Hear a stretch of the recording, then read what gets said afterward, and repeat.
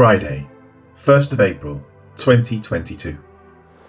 And they were not able to resist the wisdom and the spirit by which he spoke. Acts 6 verse 10. The previous verses referred to Stephen. It next referred to some arising from the synagogue of the freed men who disputed with him. With that noted, it next says, and they were not able to resist. The word translated as resist signifies to withstand. It is a compound word coming from anti, opposite, and histome, to stand. It is a 180-degree opposing position on a matter. And so here we have Stephen laying out his case, and those who oppose what he says are completely unable to stand against it, as they obviously must be dealing with Scripture, because they are arguing a position concerning Christ. Stephen is giving his evidence, and the men of this synagogue are unable to refute the evidence that is presented. One can have a stand on a matter, while another may oppose that stand when it is merely a philosophical argument. Either side can claim that their idea about what is stated is better than the other.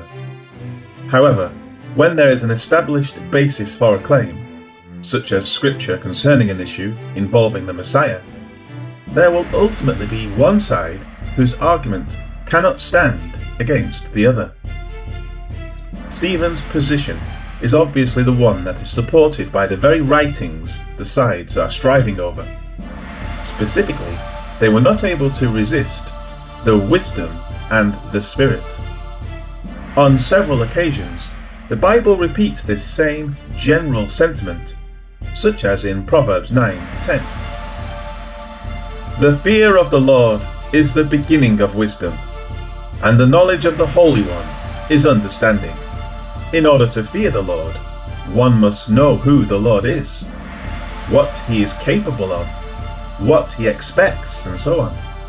The same is true with having a knowledge of the Holy One. There must be a source for understanding the knowledge of him. That source is, first and foremost, Scripture.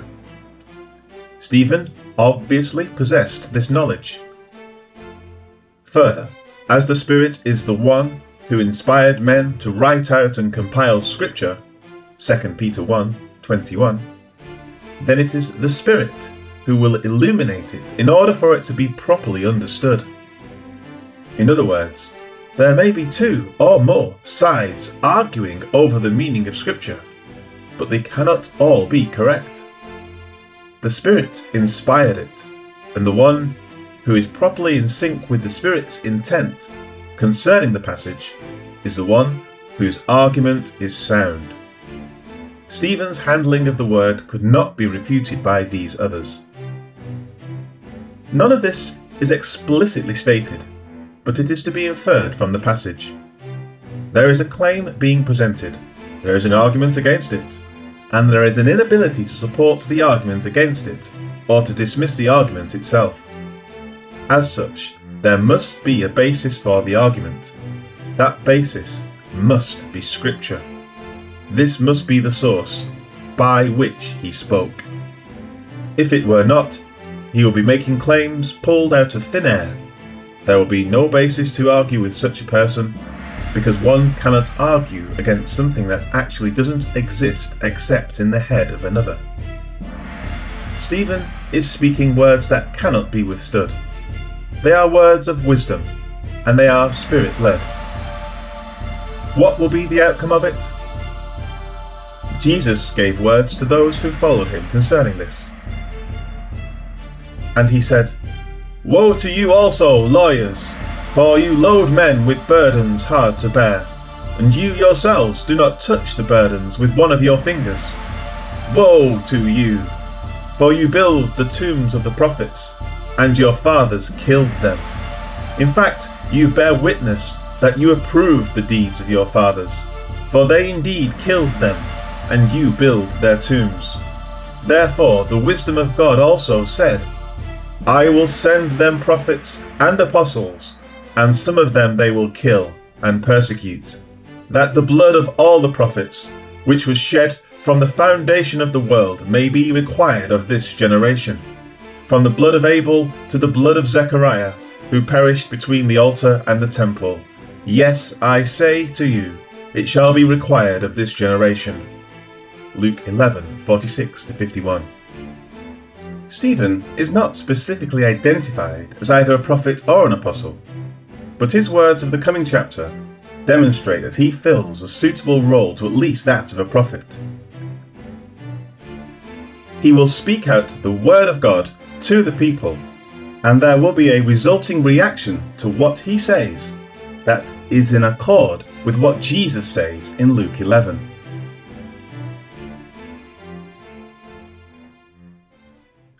Life application.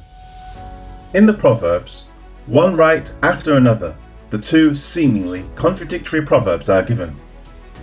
Do not answer a fool according to his folly, lest you also be like him. Answer a fool according to his folly, lest he be wise in his own eyes. Proverbs 26:4-5. The meaning here is that there is a time to argue a point, and there is a time to not argue a point. In the case of the first proverb, Solomon is asking us to be wise. When there is a fool out there spouting off nonsense that is obviously nonsense, we are admonished to not even respond to him. The reason why is that if we do, there will be nothing that is valid that we can say to refute him. His words come out of his own head, and so it doesn't matter what you say. More retorts will continue to come out of that same vacuous place. You will be arguing against a maker of wind. When you do this, you will end up just like him, with petty little arguments blowing back and forth. As such, you will only look foolish. However, if a fool is arguing over something that can be refuted, especially something as important as Scripture, and if a defense against his foolish interpretation is not given, then he will walk away feeling vindicated in his stand. Anyone who sees his challenge go unmet will think that this fool is actually correct. Soon, a whole cohort of fools will be out claiming what is utterly foolish, simply because no one is there to correct what is obviously incorrect. Stephen demonstrated wisdom and the filling of the Spirit. These men stood against him. However, because he was Spirit-filled, and because it is the Spirit who gave Scripture in the first place, they were unable to stand against his wisdom. The opposite must have been true as well. They foolishly tried to make their own case, and Stephen stood against them, so that they would not be vindicated in their heads and feel wise in their own eyes. In all such matters, be careful to evaluate the situation and respond with wisdom. Is this person a bag of hot air? Ignore him.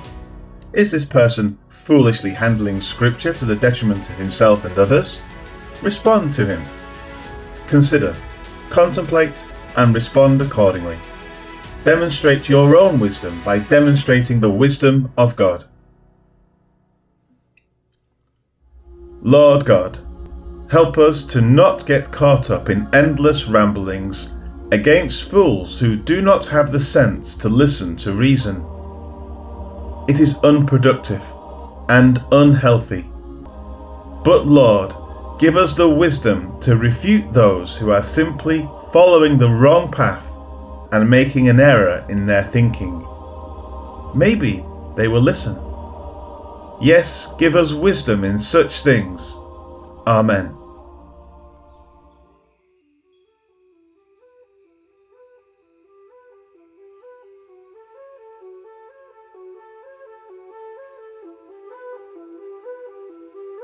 But the Spirit was helping him to speak with wisdom. His words were so strong that they could not argue with him. Acts 6, verse 10.